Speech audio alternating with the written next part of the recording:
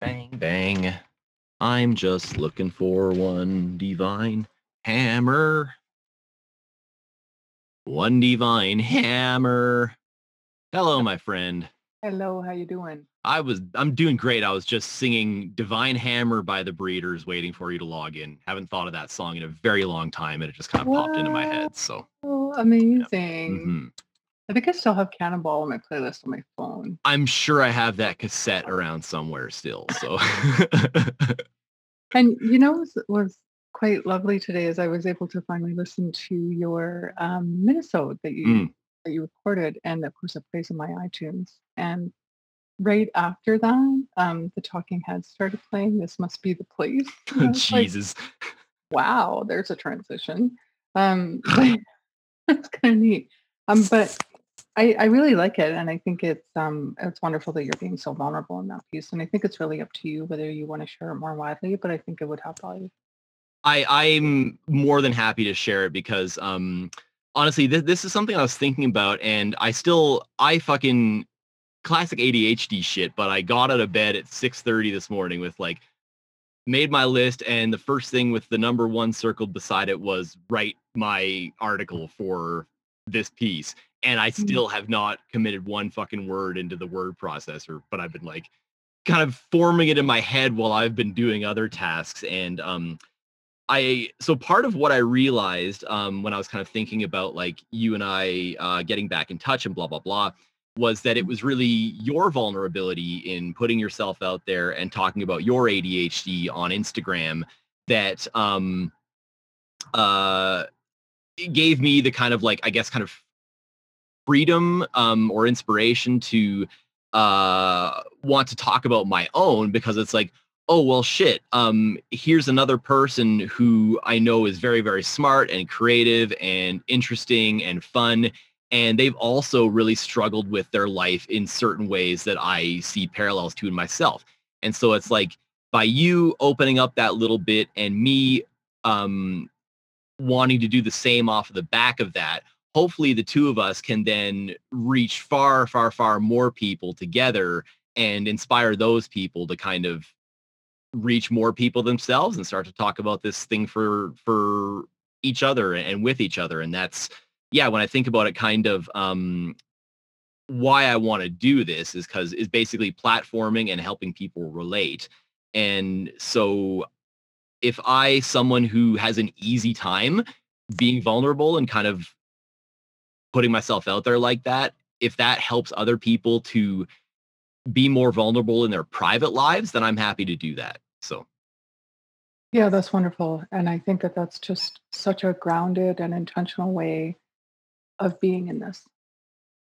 I'm Robbie McDonald. I'm Jordan Lane. We're 2 writers who've been friends for 15 years, which I can't believe. Recently, we both discovered we have the shared experience of figuring out we have ADHD in midlife. This podcast is a platform for adults to share their own stories of discovering neurodivergence, as well as a way to spread awareness of ADHD. It's a podcast about ADHD, hosted by 2 people with ADHD. While each episode has a general theme, our meandering trains of thought mean we often cover several other themes in the process. We are not experts, simply 2 people sharing their experiences of discovering their ADHD in midlife. If you suspect you or someone you know may have ADHD, speaking to a medical professional should be part of your discovery journey. You talked about how you and I know each other, so maybe that's kind of a good context to start with. I think the a better first context to start with Hmm. is just literally both of us introducing ourselves. Who are Okay. we? What do we do? Like, why are Okay. we, you know, I got weirdly nervous just now. Isn't that funny? I was like, oh my God, this is on the record now. And now I need to get nervous. So I guess you could call me a multimedia professional. I've been telling stories all my life, really, but since 2002, after going to journalism school, that's when I started getting paid for it. mm, And I've been doing that for most of my adult career. And I love it. I think stories are how we live and discover each other. And I think it's that's not something that's ever going to go away. And whenever I try to, it just doesn't work out for me. So more committed to that now than ever. And so I live in Vancouver. I moved here 8 years ago. Holy crap. I can't believe it's been that long. And in that time, I've really discovered a lot about myself. Meditation has become a really big part of my life. Being out in nature, becoming a person who can live in the world without substances. Mm. That was, I think, one of the biggest things for me in moving to Vancouver. I've had a primarily sober lifestyle since moving here, and it's almost like the city commands it. You just it just doesn't make sense to be hammered in Vancouver. And Calgary made sense for me for 20 years. But it just doesn't make sense here. So um, I read a lot, and lately I'm actually starting to finish books, which is nice because I have so many books that I bought that are like gathering dust in my bookshelf. So that was one of my commitments to 2012 to actually finish all the books that I bought before I start buying new ones. Just borrow things from the library if I'm excited about them. I'm getting tangential. So as an intro, I think that's a pretty good one for me about who I am, and yeah. And one thing that you haven't done though is you haven't just literally told me what your name is. It's Robbie McDonald. And I find this challenging to say because I've been going by Roberta since 2001 when I went Mm. back to journalism school. Because a dude in a bar who played in a band that I was trying to impress told me that I should go by Roberta in my byline so people would know I was a woman.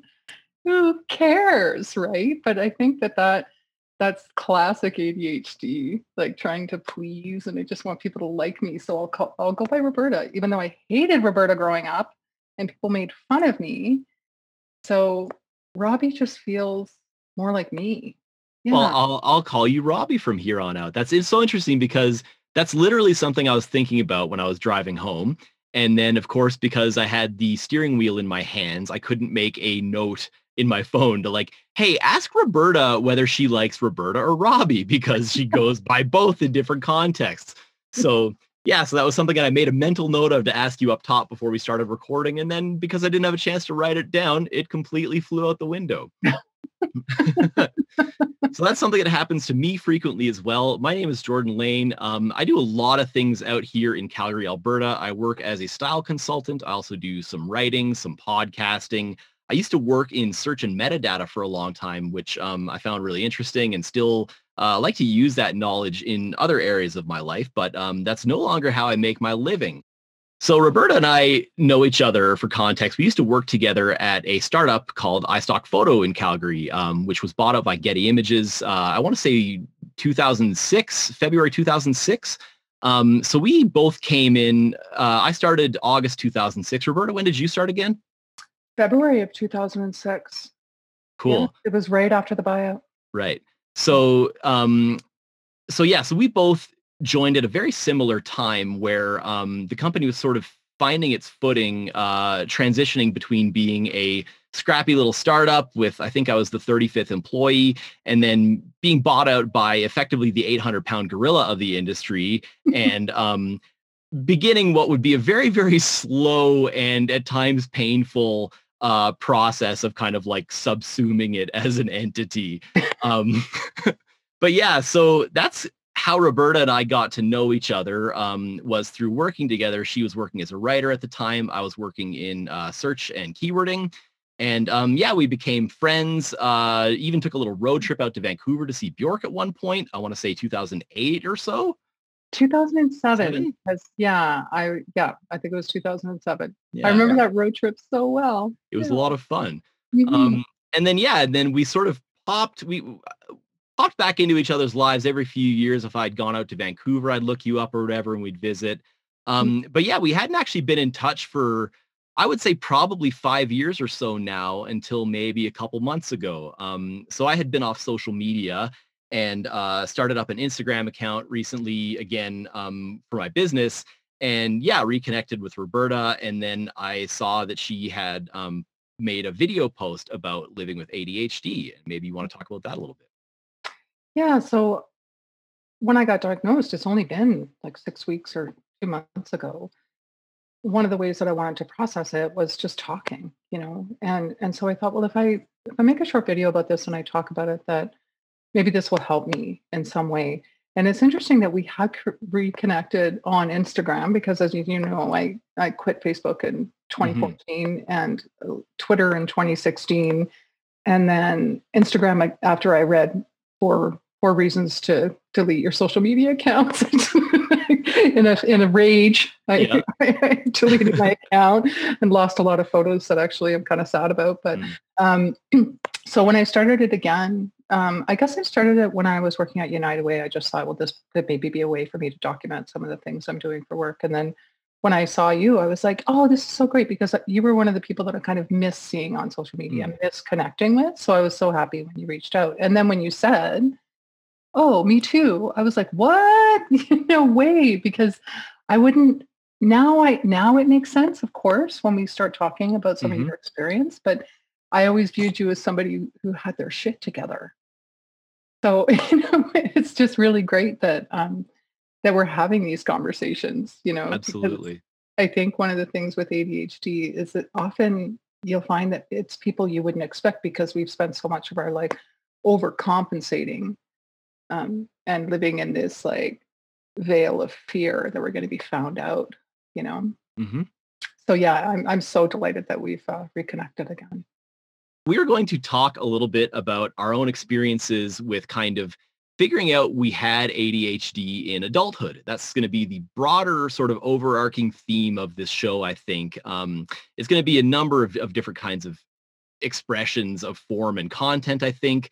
But the biggest sort of link between everything that we're going to do is about figuring out that you had ADHD in adulthood, the sort of revelations and the reconceptions of self and the reconfiguring and rebuilding of an entire new life, basically, in the wake of this knowledge. And yeah, and a lot of the kind of grief and healing that comes along with it. And understanding and getting to see the events of our lives as well as ourselves through a more forgiving context, which I think is, at least for me, the biggest part of what has been, as I said to you before, kind of the double-edged sword of the knowledge around this, the knowledge that like, oh shit, I have ADHD, is Mhm. like, so it's so liberating to be freed from this moral dimension of uh I couldn't do all these things because there was some failure in me as a person or because I wasn't trying hard enough. But it's like, no, what actually, like, that's the narrative that I've been telling myself my whole life, is that, I have so much potential, but I can't reach it. And here's all these things that I should be capable of doing and I know that I can do, but like, here's all these things that I've done in my life, but how come I haven't done these other things that I know I could do, but like I can't figure out how I get from where I am now to getting there. And where I am now is I'm kind of like getting this new context, and it's like, well, no, you're not a person who barely accomplishes anything and, struggles to finish things. You're actually a person who, given that your brain functions the way it does, has managed to do an enormous amount with your time and talent and intelligence, and managed to cope very, very well with no help through a very difficult uh, situation to kind of not realize that you're living in your whole life. Yes, 1,000 times yes. I mean, I relate to all of that. And moral dimension, what a great phrase. I hadn't really thought of it that way. I've usually just thought of myself as being deeply flawed and lacking character, and which are awful things to think about yourself. You And know, they're, sorry, go ahead.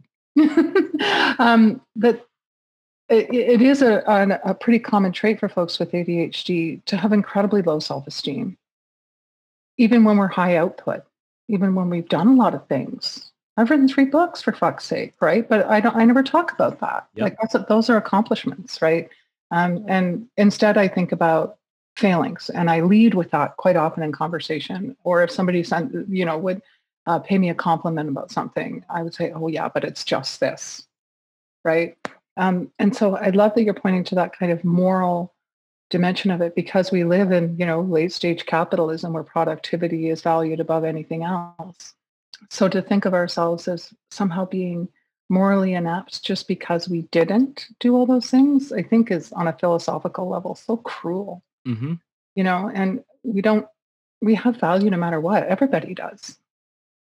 But with undiagnosed ADHD and you don't know why, you're not able to complete the things that, on one hand were completely lighting you up one day, but then by the next day had completely you just lost interest. I mean, that happens to me so many times. Yep. I don't know how many projects I've started and other book projects, and oh my goodness, yeah.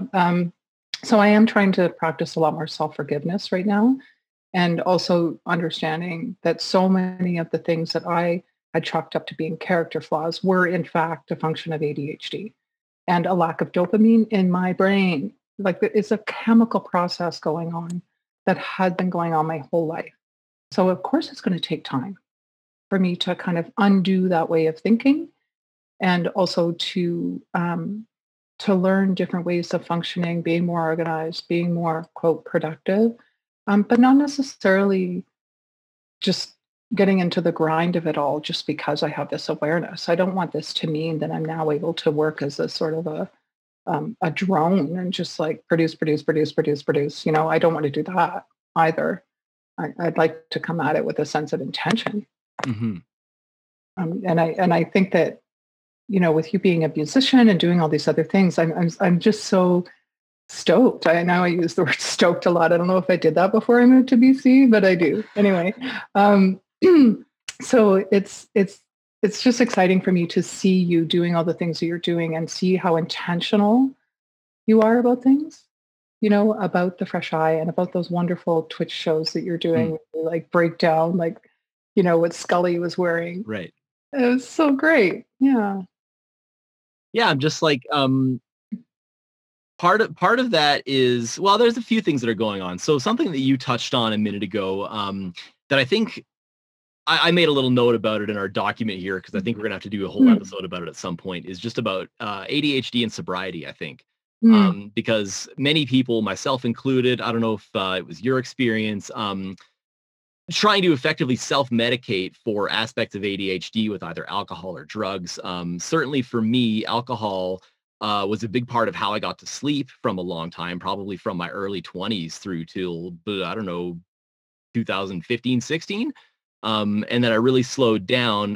Basically, I got a cannabis prescription to help me with sleep, which it did, and it was fantastic. I lost a bunch of weight because I was able to mm. get to sleep without like 600 calories worth of beers at 8 p.m. But then, like the flip of that was that I ended up like basically relying on and using cannabis too much, not only to get to sleep, but also to deal with some of the rejection sensitive dysphoria, some of the like the feelings of inadequacy, a lot of the low self-esteem stuff. It was basically some people end up using cocaine because it helps them focus. Some ADHD people, excuse me. For me, it was like, yeah, it was like high grade cannabis concentrates were like to kind of line up my brain and like kind of got that focus that I needed. But it also like it really ultimately kind of like slowed me down. And frankly, like I have problems with depression as is. The last thing I need is more depressants in my system. So yeah, doing all of these things is partly me keeping myself busy so that it's like, okay, well, if I have myself scheduled within an inch of my life with things that I find interesting and engaging, then there's not the time to just like sit around and get stoned and play a video game that I've played like 500 hours on already or something like that. Um, so I'm just like trying to, as you say, just be more, and especially because now with the understanding that I do have ADHD and that I need to do this, I'm really just trying to be intentional about how I use my time because I mean, really, there's that phrase about like use it or lose it. That is maybe no more applicable than with time and ADHD people because I mean, even like there's times when so what I've started to do is just put a sticky note with whatever I'm supposed to be doing in that particular moment right in front of me because like I literally need it right there or I will just something will catch my eye and before I know it I've lost 15 minutes like looking through some papers that were like stacked on a bench and like, oh yeah, I gotta like file these bank statements away or whatever. And then before I know it, all this time is gone. Yeah. Um, there's so much in that. And, even like I was telling you earlier, 10 o'clock on a Saturday night, I decide my desk needs to be by the window. And my meds are worn off, so impulse control doesn't exist for me anymore. So we just have to do this thing now, now, now, now, now. And because I've come to understand that my brain works in right now and not right now. Like I don't really have a future concept. Mm, And I don't think I ever really have, even though I've tried to. It doesn't exist for me. And so when we talk about the sobriety, and I do think it's a really good idea to do a full episode about how we self-medicate, hmm because I definitely used booze and drugs throughout my 20s and 30s and even into my 40s, um, not just as a social lubricant, mm, but like a social necessity.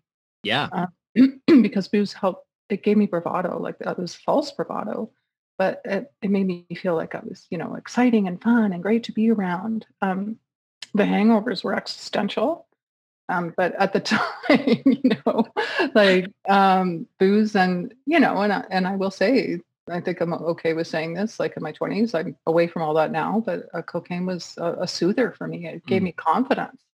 And of course, I haven't touched any of that stuff for years, but it it really did help me. And then cannabis this summer when I lost my job in June, I was really struggling to sleep.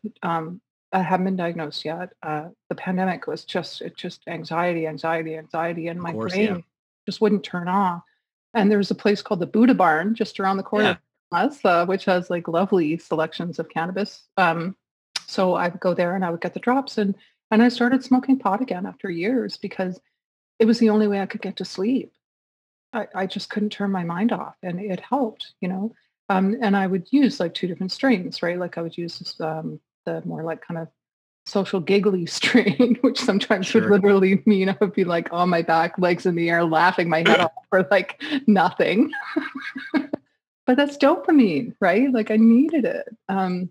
So I'm not using any of those things at the moment because I am taking uh, Concerta, and it's not advisable to mix right, those things. And I have been reading that sometimes cannabis is actually not a good thing, but many people use it with ADHD without even knowing that it is soothing some of the things that cause us so many problems, right? right, Just existing, just being in the yep. world, without just feeling like a raw nerve all the time.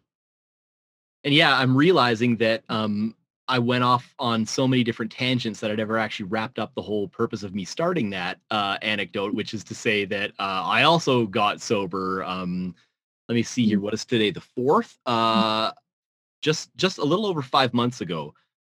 So I haven't been drinking or using cannabis, which has been honestly really fucking difficult for me at times. Booze was a cinch. That was so easy mode. It was fine. Cannabis has been really difficult for me because like I lived for a really long time between needing to get to sleep at night and dealing with all of the stress and anxiety and all the shit that I had going on in my work life at the time. It was like the first thing I did when I got out of bed in the morning and the last thing I did before I went to bed at night. And again, like it gave me the quote, like kind of social armor that I needed to get through Mhm. some of my engagements, especially because I was severely depressed at the time. But yeah, I kind of like I realized this past summer that that was really just something that wasn't serving me anymore. Like it Mhm. was really keeping me from getting the shit that I needed done. And so yeah, like I've my sleep is like not great lately, partly because I've just started medication.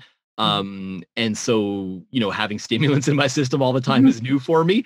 And then cutting out cannabis is part of that too. But I have found that like um being really consistent about exercise and try as I might, I haven't been great about, getting off the computer closer to bed because I've just had so much work to do lately.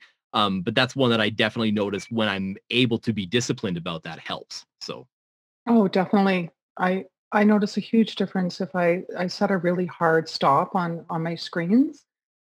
But yeah, I think over the quote holidays, whatever that even meant this year, like I didn't know what day it was, and and I just kind of upped my dose of the Concerta as well. So Hmm. it's been really great because my first round, I was crashing really hard at 4 o'clock in the afternoon to the point where I couldn't really function, and I was incredibly irritable.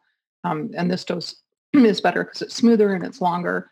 But I do find that it's 10 o'clock before I'm really kind of winding down.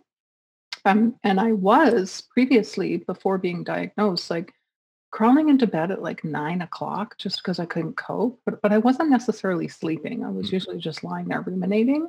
So it wasn't that it was all that restful or restorative. And I was getting Right. up at 6 a.m. Um, so that was partly the function of the job that I was doing at the time.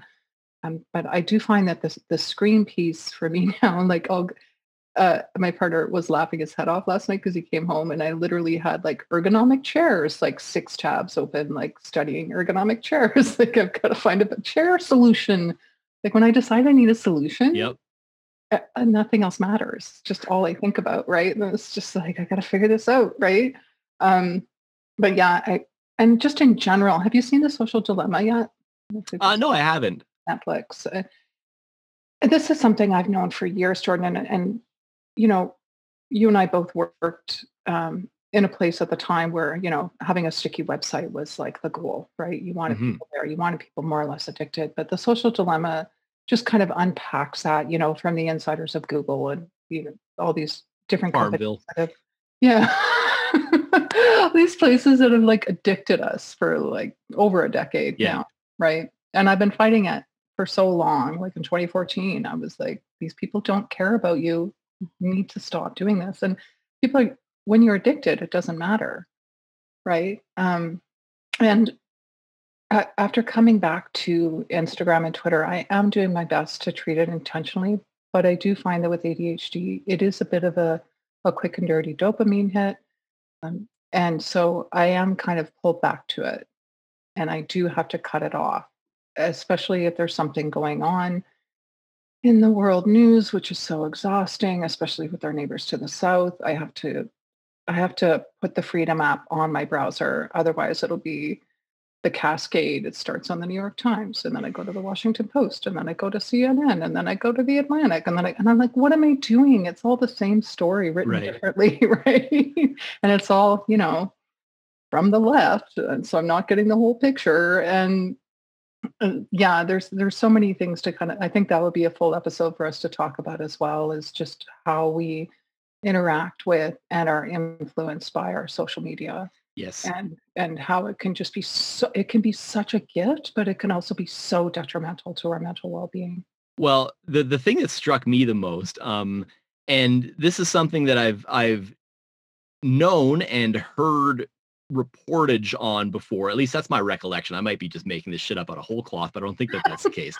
But my recollection, oh shit, I completely lost my train of thought. What were we just talking about? Okay, we were just talking about being addicted to the news and Right. social Yes. media. Okay. So before I even understood myself as an ADHD person, my understanding was that UX design in social media, in apps, in smartphones, and all this kind of stuff is effectively like designed to be maximally disruptive and basically like not give people ADHD, but increase the likelihood that people without ADHD behave in manners resembling it. Let's put it that way. And so that gearing of everything in the world to be, as you say, maximally sticky. That was great phrasing, by the way. Mm, That stickiness, if that disrupts the lives of regular people that much to where like, we're getting all this coverage in, mm, like as you say, it's been a decade's worth of coverage now of like, what is social media doing to our brain? What are smartphones doing to our brain? All these questions. mm. And yeah, and I think that the overall effect is to make the world less ADHD friendly and particularly hard for us to get along in. Yes, absolutely. And addicted people are not um, really being themselves, right? there's a book that I'm listening to right now called You're Not Listening, which is hilarious. And I'm listening to an audiobook called that. And the woman who wrote it is named Kate Murphy. And she talks about how why everything kind of has gone south or sideways or however you want to put it politically, because people have been monitoring social media and using social media's um, outputs and metrics to measure where people are sitting politically. Mm, But it's the same thing as like trying to, she compared it to going to a casino. And when people are in an addicted mode in a casino, you're not going to get straight answers out of them because they're going to be manipulative, they're going to be right. performative, and they're not really going to be themselves, right? And so when you look at social media and it being this entirely performative and addictive thing that we're all doing, that's not a true measure of where we're at society as a society, right? Because people that are, performative allies that, put a little black square Right. in June, they went and they voted along the lines of what's going to benefit them financially. And and it was horrifying for everybody, but it's just the way it is, right? So, I mean, I don't take anything that I see on social media all that seriously anymore because it's not really what's going on, you know. And our ADHD brains, my ADHD brains gets so agitated and reactive and triggered by things that I see on social media. And it's we've talked about this before, but I mean, I certainly have a mortifying history of oversharing on Facebook before I kind of got my brain, before I realized what was happening. And, I'm certainly not proud of that. And it makes me feel a little bit cringy. But at that, I also understand too, if I'm going to be compassionate to myself, that was the platform it was designed to do that to me. It was designed to make me feel agitated and want to overshare because we do all want to be seen. Hmm. And I think that there was some genuine desire there. But, everybody knows this now that the algorithms are designed for agitated responses and, oh, good Lord, it's so tiring. But yeah, it's social media. It just doesn't distinguish between kind of, I guess, quote, good and bad engagement. It's just Hmm, numbers are numbers, engagement's engagement. that's right. Yeah. So yeah, that's exactly what it is. And it is all data.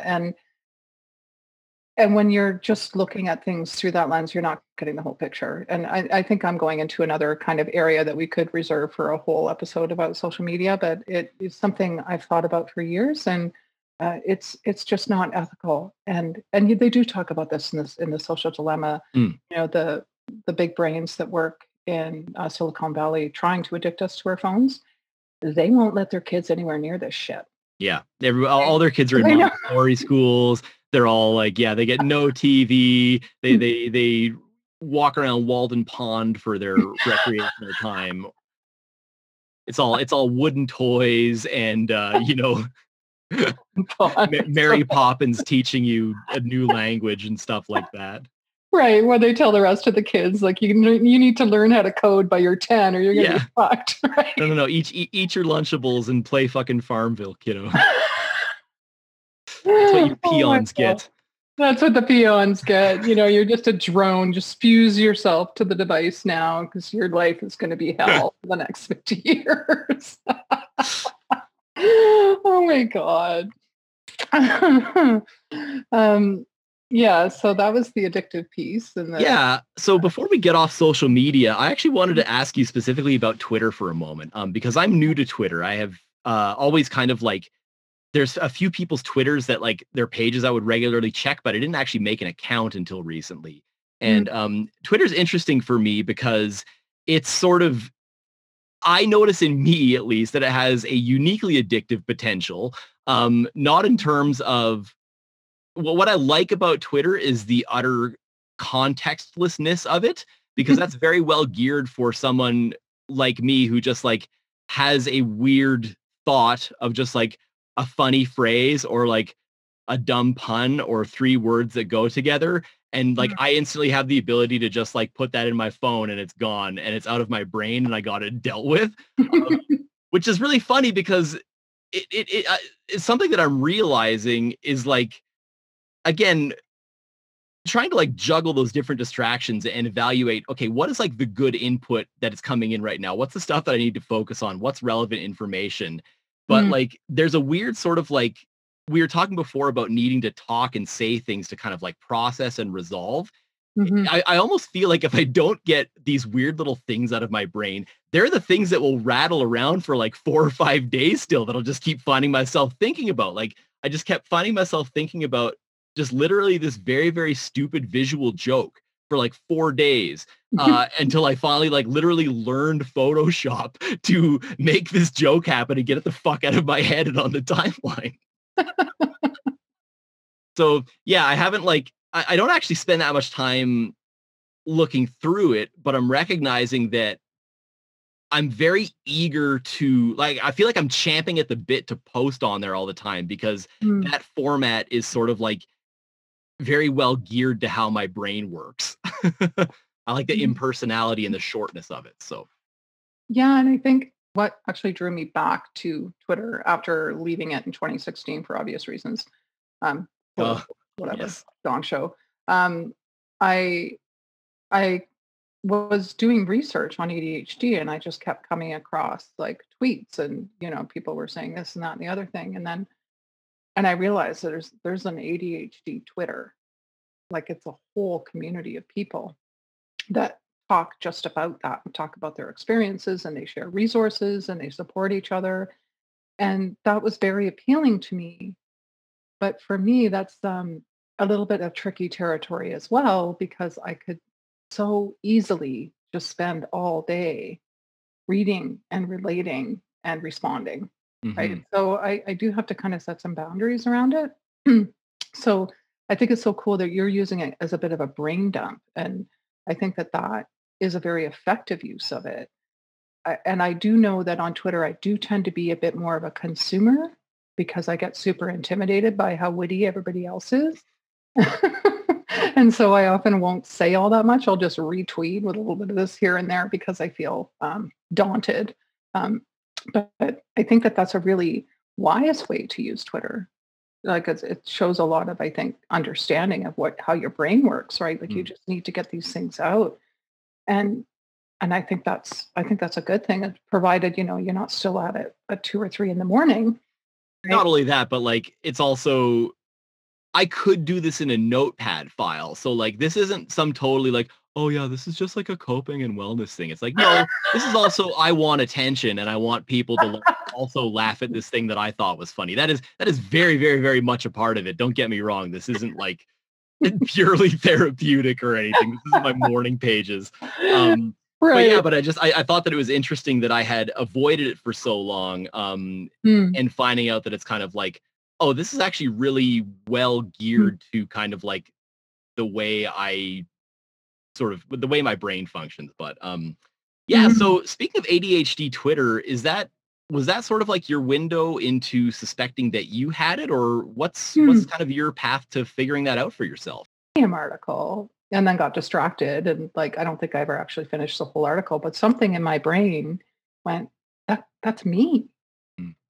And then so I was going to start doing research and then got distracted and I didn't and I forgot about it. And then it was days later that a friend of mine texted me and said, I am 99.9% sure I have ADHD. And we've known each other since being in the same writing group in Calgary many years ago. Mm.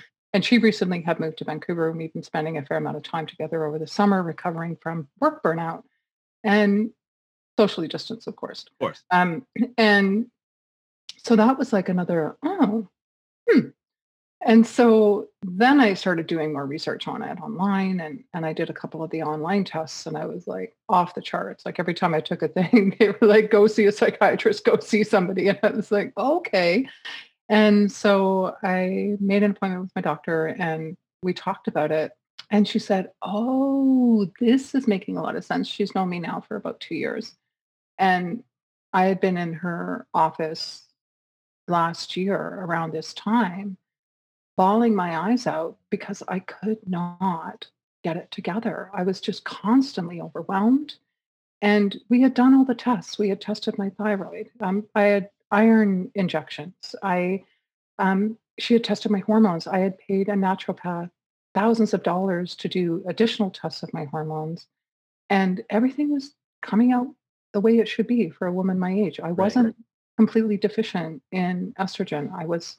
My thyroid was, within clinical range. Everything that would point to, things like feeling overwhelmed and brain fog and not being able to sleep, those weren't the reasons.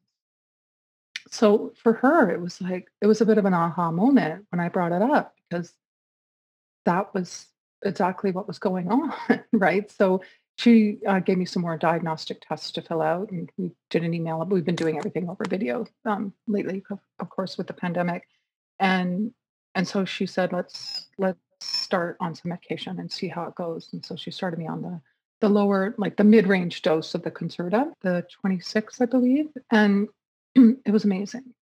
I could focus. What really helped, like, almost immediately was impulse control. Mm. It has been it's so exhausting. I love living in Vancouver because of the access to all the different markets, but I spend all my money there because I literally go to buy oat milk and I spend $80. 'Cause I never think to have a list. Why would I have a list when there's all these lovely things I can buy here? "Ooh, what's this? I've never tried this before. What's this fruit?" And then half of it ends up rotting in the fridge. And so the first thing that happened as soon as I started taking the Concerta was I would go to the store to buy oat milk and leave. Mm. And I've started actually making shopping lists. And it's so wonderful because I actually leave the store with what I intended to get. Right. And yeah, there's a little bit more to it in the sense that we tried Dexedrine after about 2 weeks because of some, insurance coverage issues, and that was awful. Mm. I felt like I was on speed, I couldn't sleep, my brain was going faster than I liked it going. I was productive as fuck, but I didn't like how I felt in my body. My hands were shaking, I felt kind of clammy, my heart was racing. So I took it for 5 days and then stopped. And now I'm back on the Concerta at a slightly higher dose, and it lasts me now until about 7 o'clock at night. Mm. And then I notice the crash, and Right. anybody in my vicinity notices the crash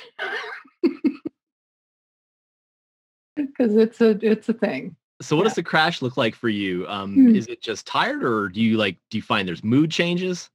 It's a pretty significant mood change for me. So I I do feel I can sometimes just feel really deflated and defeated, and just really sad. But that has leveled out now, and it's more just a sense of fatigue, and just all my ADHD symptoms come roaring back. So Mm. the impulse control goes out the window. I can't focus. I can't sit on the couch for more than 5 minutes. Even just having a conversation, I'm not like doing something. Um, I definitely go on little, scroll benders if I'm not careful. Um, but I think the awareness of knowing what the Concerta crash is has been really helpful. So now I take ashwagandha as well at around Mhm. 6 o'clock, and that just kind of like levels things out for me, and my cortisol doesn't go over the top. Yeah. And what about you? I want to talk a little bit more about your. Yeah, and I'll get there in a sec. I was Mhm. interested in asking about the Concerta thing because I wasn't aware that there was kind of a crash, and something that I've noticed this week is, like I said, I've had a lot of long days. I've probably been doing like five five to midnight. I think I did 5 to 1 the other day, like just Wow. long days of working. And of course, Mhm. nobody's at their best after, at the end of one of those days. But um, that's when I really noticed like some of the mood swings returning, like Mm. finding myself being like quicker to get frustrated and angry if there's Mm. something that's outside of my control that's impeding me from getting something done. So that's interesting. I hadn't thought of that through the lens of like, well, you're more prone to this stuff because your stimulant dose is worn off, which it would have by that point in the day. So that's something that's really good for me to kind of like keep awareness of. So yeah, that's why Yeah. we're doing this. We're like Mm. educating each other and hopefully whomever's listening to this. So Yeah, the fucking frustration, right? Like that's a good one to remember that is definitely a dip in dopamine that's yeah, causing that, and that's why you can't just let that shit go, right? yeah. Um, but it's interesting to me that you and I connected like shortly after we were both diagnosed. My timeline is a little bit longer than yours was. I started to suspect that I might have ADHD 2018. So I mentioned a little bit earlier that I had started a cannabis prescription 2017 or so. And so that was going well. And then my work changed 2017. My job changed, and I was really starting to kind of like have more troubles in work. And part of that was certainly like job stuff. I now know kind of ex post facto that parts of what I was being asked to do were uniquely ill suited for an ADHD person to do. And also that the environment was so far from optimal for me to be doing my work. Not only just the physical work environment and the office, but also the supports that I had in terms of like the management support that I did or didn't have, and some of the other kind of like resources that I wish had been in place. I feel like I could have had an easier time there and ultimately, worked around things. But anyway, so all this was to say, I started to suspect this in 2018, but I was also going through a pretty major depressive episode. This would have been late 2018. And so I spoke to my doctor at the time about the possibility that I might have ADHD. My counselor had brought it up based on some of the stuff that I was telling her, and it kind of made sense for me too. Just like, oh, interesting. Like, I never considered that possibility, but I certainly, from the little bit that I know about it, I certainly recognize aspects of it in myself. Yeah. But as you say, like, I never felt like I was someone who had their shit together, but I realized that that is definitely the impression that other people have of me. Mm. Maybe because I'm just good at faking. Maybe that's why I got back into theater after so long. I don't know. But yeah, so basically, I started taking Concerta on my doctor's recommendation, 2018, and it really helped with the focus, but it just absolutely annihilated my sleep. I was not getting anything. And like I said, I've been a light sleeper my entire life. Mm. And I was just under so much stress and so depressed and so deep in a hole that I couldn't, like, the losing that sleep would have been a game ender for me. So at that point it was just like, I can't do this right now. So I'm just gonna, like, if I do have ADHD, well, fuck it. I've been coping fine so far. So like we'll kick that can a little bit further down the road and deal with the like depression end of it and then pick that up a little bit further. So, and Mm. it's interesting because I kind of wish in retrospect that I had approached it the other way now, because from all the reading I've since done, I understand now that depression and a lot of the other stuff that's gone on in my life is basically more than likely a secondary symptom of ADHD. Like, this stuff is from absorbing negative messages about yourself from other people and yourself for your entire lifetime. And, that moral dimension that I was talking about before, blaming yourself for all these things that you can't do, not understanding that it's a can't do, not a refuses to do or a won't do. But yeah, it's like no, there's actually an impediment here. Um, I ultimately ended up burning out of my job for a few different reasons. Again, I wish that I had the knowledge that I had now to be able to kind of advocate for myself better, to be able to articulate what I needed, both in terms of a work structure and a work environment.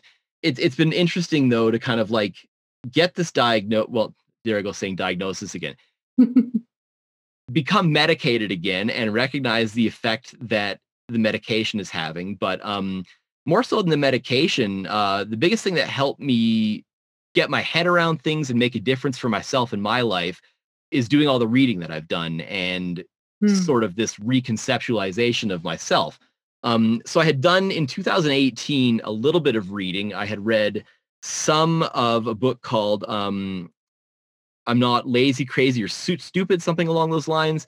Mhm. And then another one that I can't remember the name of right now. It had a blue cover with green text. I'm sure that's super helpful. The word ADD was in the title. Anyway, um, so I read a couple of books and kind of again like had the suspicion still that like I recognize facets of myself in this for sure.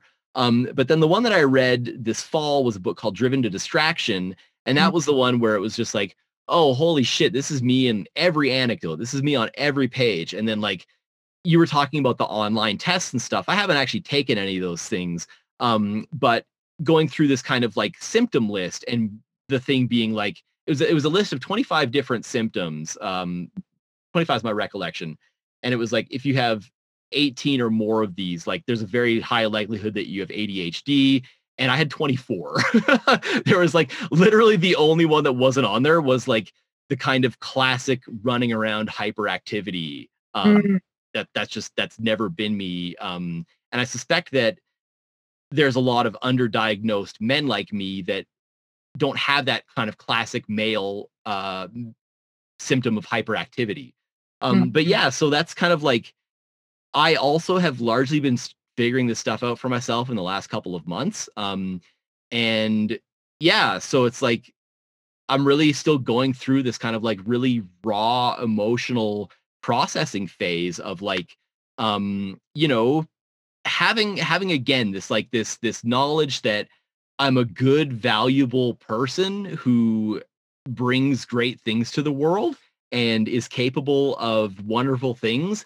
And I just need a different kind of support system than most people do to kind of get myself there.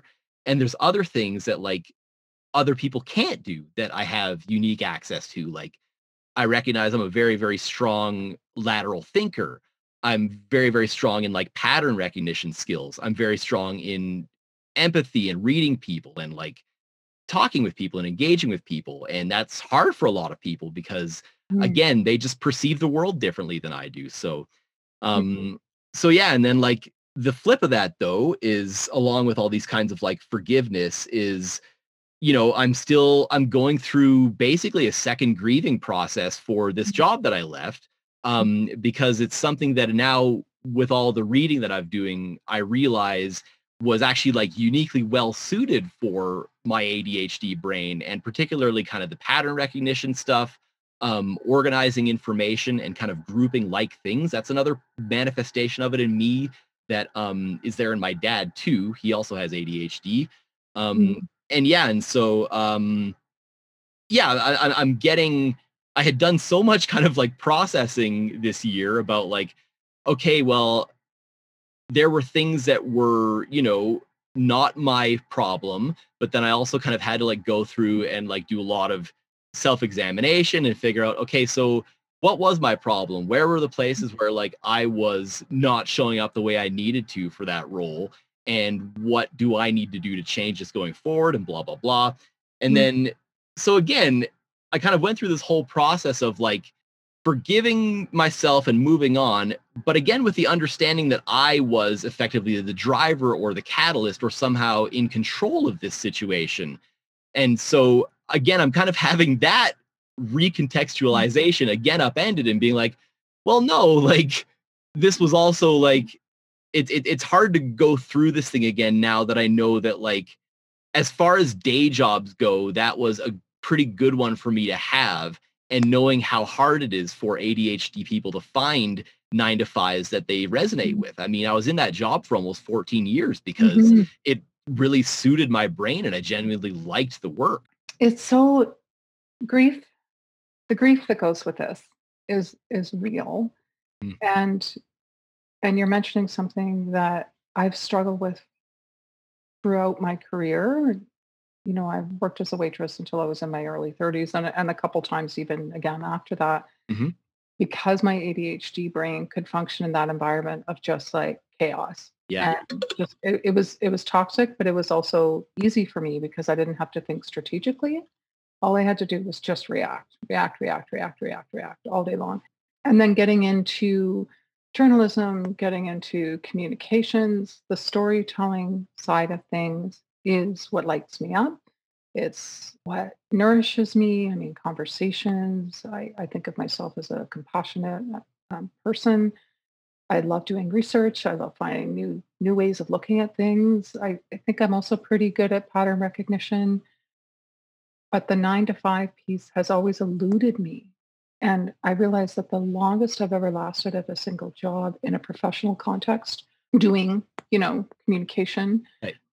is 10 months because I didn't know why I would get um, completely exhausted in a windowless boardroom because I couldn't stare out the window and daydream, and I couldn't listen to people. I remember even at our old workplace, the boardroom was windowless, and Mhm. anytime we went in there to do a brainstorming session or have a long meeting about something that was going on with the community, I would immediately, as soon as I sat down in that chair, want to take a nap. Mm.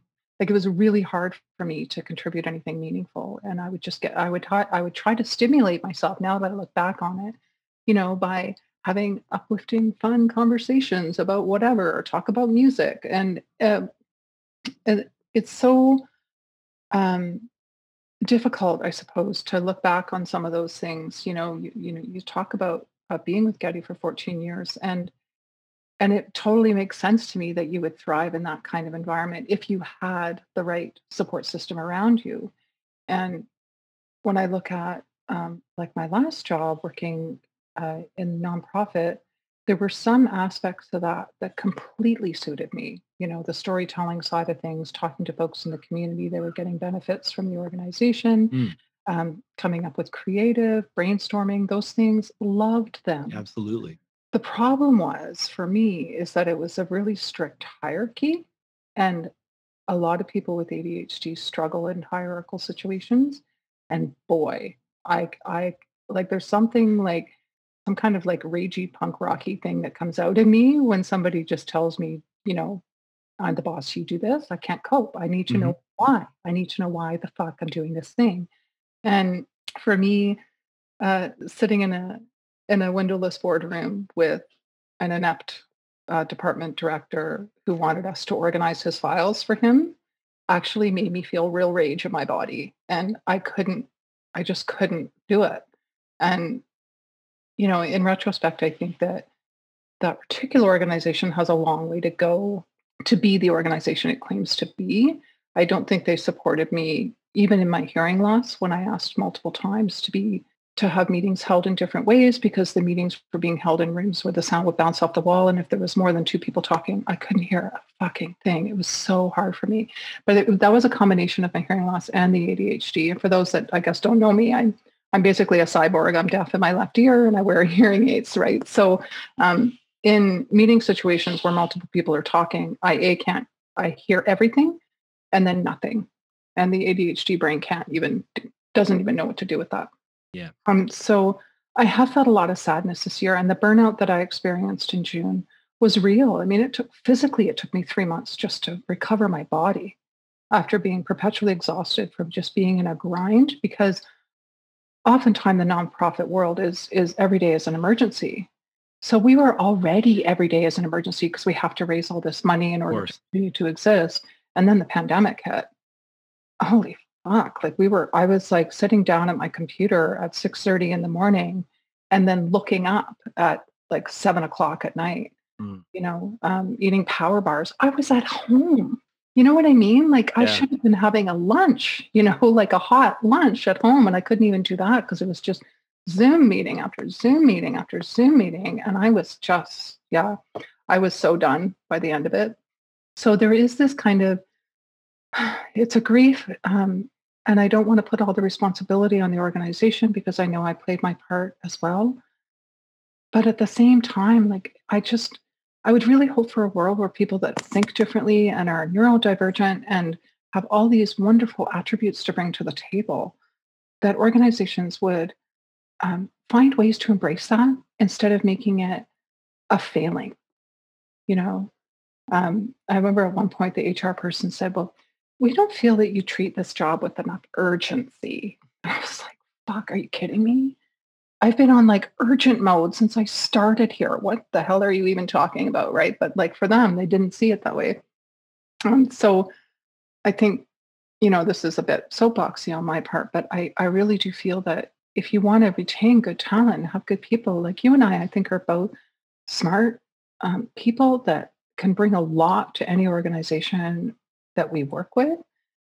But I just think there needs to be a rethinking of that in the corporate sector, like these like hardwired hierarchies, they're not working. Like people, even people that I knew at United Way where I worked shortly after I left, rampant burnout. People were just like mental health leave, mental health leave, mental health leave. So I wasn't alone. It's not just people that are with ADHD that struggle in those kinds of environments. It's everybody. Hmm. Um, so I guess that's just kind of my little rant about that because I do feel like the future of work it needs to be looked at through a more compassionate lens. And I think if the pandemic has shown us that, is that the way that things were working in the hierarchies doesn't benefit. It doesn't even benefit the organization. That's what I was just going to say, Roberta, is that I'm totally with you in terms of like my own personal framing is around this being a human dignity issue and Mm, everybody being able to like feel like they contribute or feel like they have what they need access to in order to like live the kind of life that they want to live. mm, But even if you don't see the world through that lens, the point that you just brought up, which is just like, let's just look at it through a purely pragmatic lens. You and I are both enormously talented, smart individuals with so much to bring to any organization. And we need organizations that work a little bit differently from the kind of like de facto corporate standard or are willing to make those accommodations to accommodate us. That's not asking much.